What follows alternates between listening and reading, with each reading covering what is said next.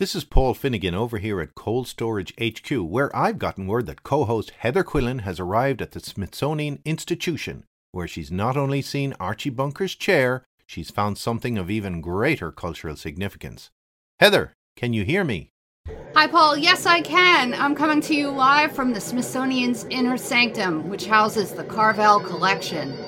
Tell us what you see. You're our eyes and ears there. Well, there's lots of tables, folders, and those pushcart-looking thingies with the things that hold the folders. No, I mean, what's in the Carvel collection? Oh, why didn't you say so? Here I am back from D.C. with a whole lot of memos and annual reports, and meeting minutes written in shorthand. It was awesome. Define awesome. Well, aside from the fact that I was able to make it back from D.C. to Cold Storage HQ within seconds, here's your Carvel wedding photo, drumming photo, angry-looking grandparents photo. But it's also putting together the pieces of what these reports say, or, to quote Hal Holbrook, follow the money. Here's a few things I learned about Tom Carvel the man. He was not very involved with being Greek. I found 2 photos of him from a Hellenic parade and 1 million of him playing golf. And the former city councilman from Astoria you spoke to, Costa Costanatides, he said, until you called me, it was the first time I'd heard it. Cool. And I'd involved with so many Greek organizations over the years, and they had never brought it up. I mean, it's really interesting. I was really taken aback. Okay, he's born in Greece around 1906 and comes here with his family in 1911 when he's 5. He's the 4th of 5 Carvelis kids.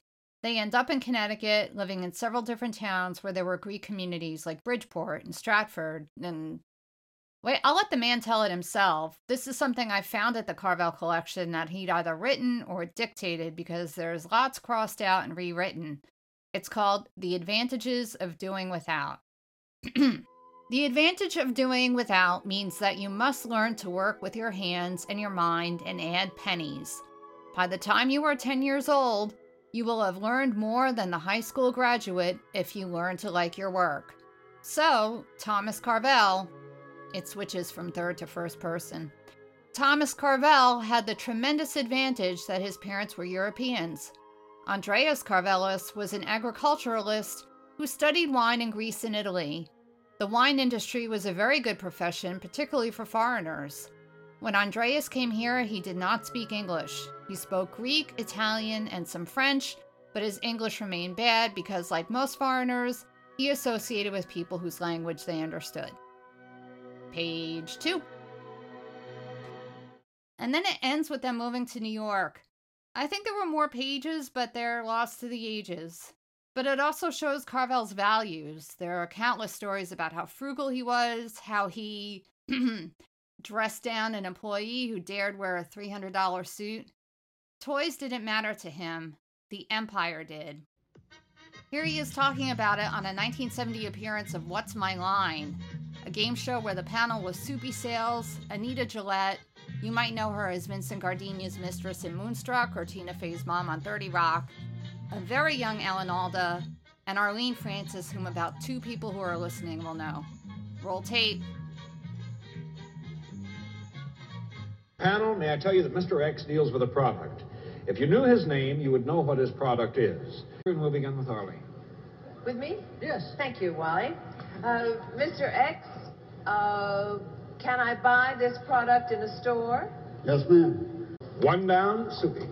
Well, is it safe in assuming, Mr. X, that it is a food? Yes. 2 down, Anita Gillette.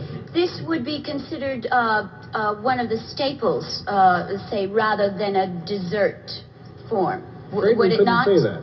Even no matter how much you'd like to think it as a staple, we must be honest and We must say no. We must say no. 3 down, Alan. That's his opinion.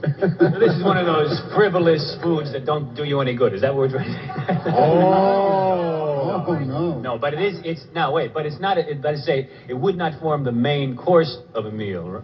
Well, I would say it could, but I think Wally would say no. But generally, we wouldn't serve it as a main full meal. Spoiler, unctuous Alan Alda was the winner. Meet Tom Carvel.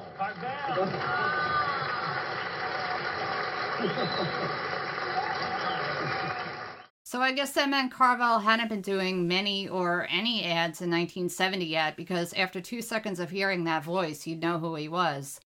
Here's a clip that sums up Carvel's philosophy. Have you ever thought about just, putting a couple of old tires on a trailer and driving down the street and wherever it pops? Well, I'll tell you, you eliminate all the essentials that we think we need now when you're broke and hungry.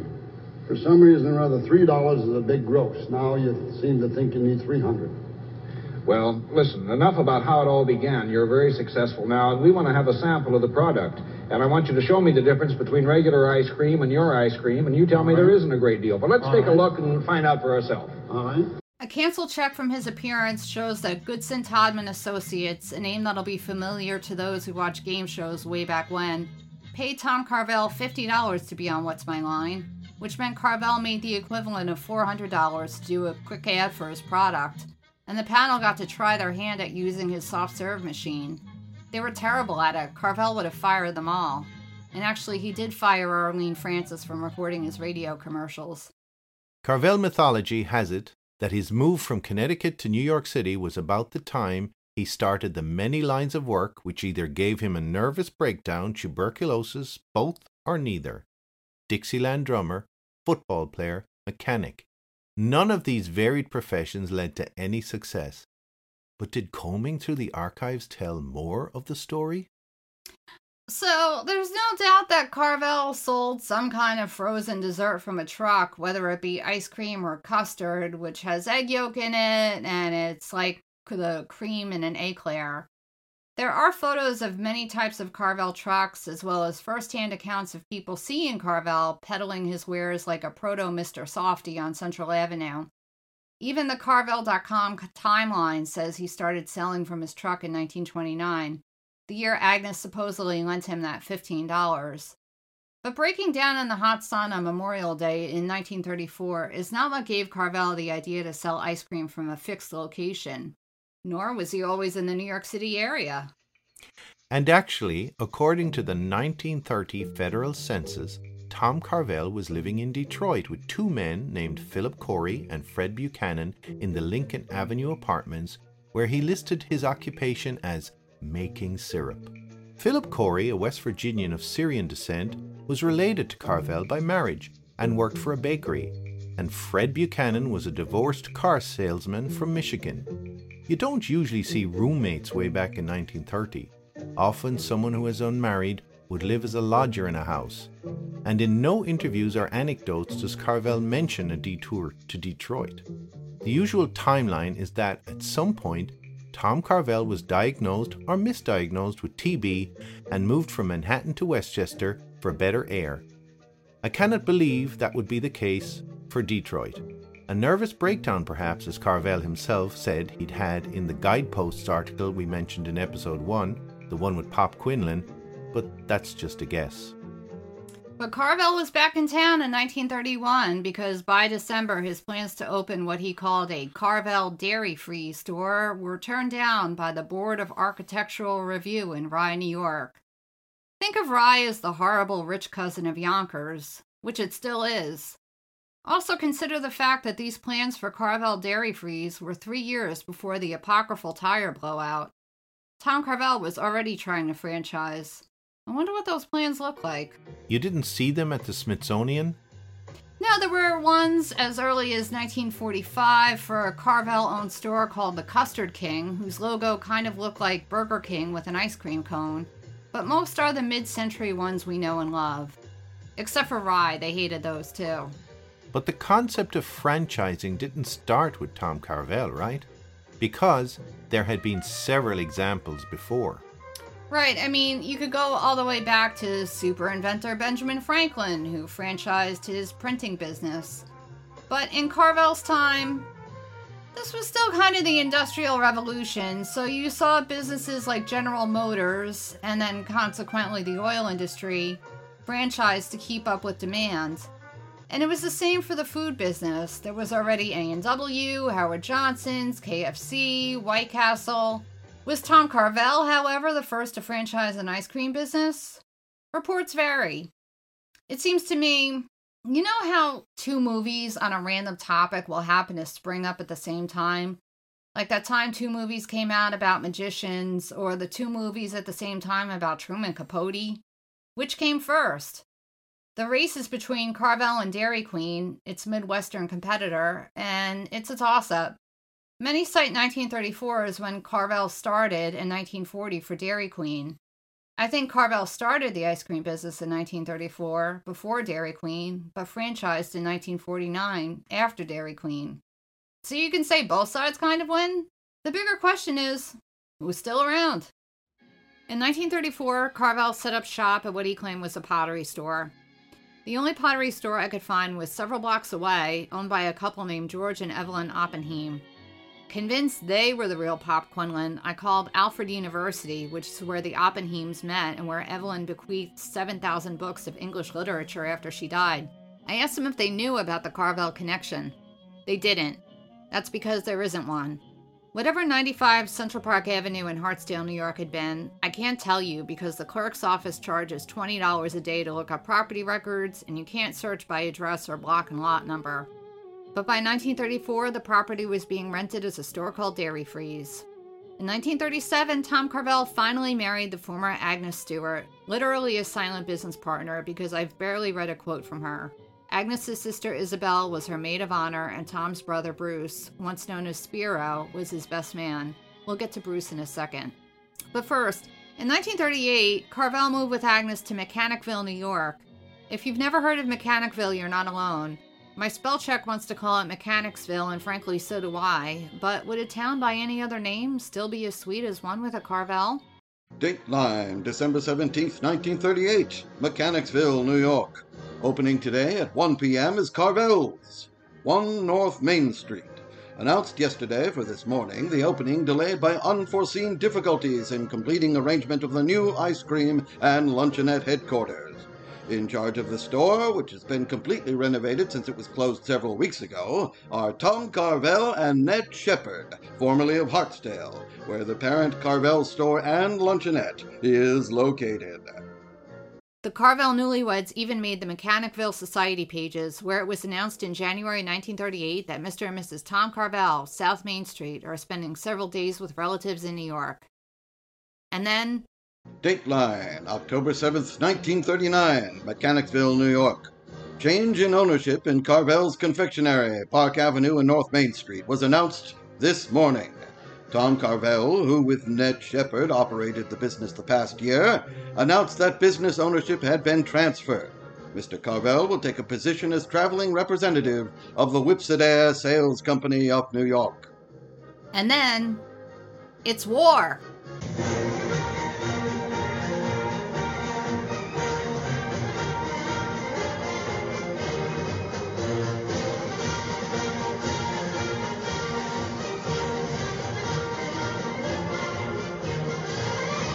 It's December 7th, 1941, and after the attack on Pearl Harbor, America had no choice but to officially make this a world war.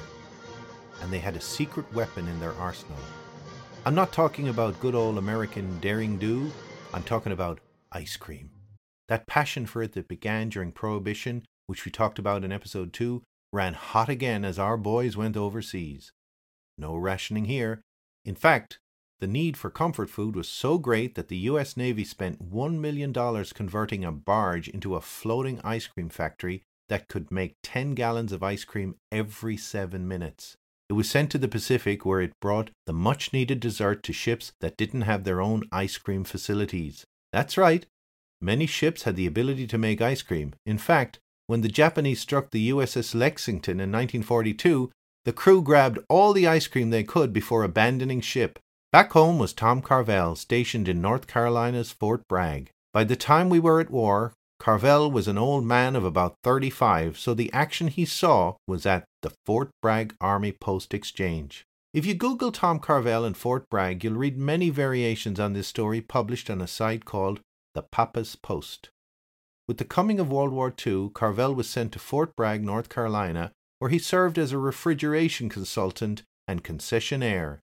This experience allowed Carvel to improve his ice cream freezer and team it with a specially formulated ice cream made with the freshest ingredients to create the high-quality product we know today. I mean, it's even written like a Carvel ad. a specially formulated ice cream made with the freshest ingredients to create the high-quality product we know today. So, remember the Whipsidaire sales company that Tom Carvel left Carvel's Confectionery to work as a traveling salesman? Yes? Well, in 1994, writer and oral historian Tom Weiner, who specialized in recording the stories of those involved in the Vietnam War, took a different tack when he recorded the Carvel Oral History Project, now part of the Carvel Collection. Among his interviewees were former Carvel Executive Vice President Frank Huebner, attorney Herbert Ross, niece Pamela Carvel, and her mother Linda Carvel, who was Tom Carvel's sister-in-law. Linda, who was born in Paris, Texas, met Tom's brother Bruce while she was on a trip to New York City and had a front row seat to the drama that occurred between the brothers. Tom and Agnes were already married when Bruce and I met. Bruce was interested in sports while Tom loved music. He played drums. Years later, he and Gene Krupa would play together at Tom's home. He liked to be around show people. He was very good at promotion, while Bruce was the inventor. When I met Tom and Agnes, they had a business on Central Avenue in Yonkers, which sold hot dogs and frozen custard. Agnes was one of the car hops. The business did not have the Carvel name on it at that time. During the war, the government allowed Tom to set up a frozen custard concession stand at Fort Bragg for soldiers in training. They had a big truck, and Agnes drove it.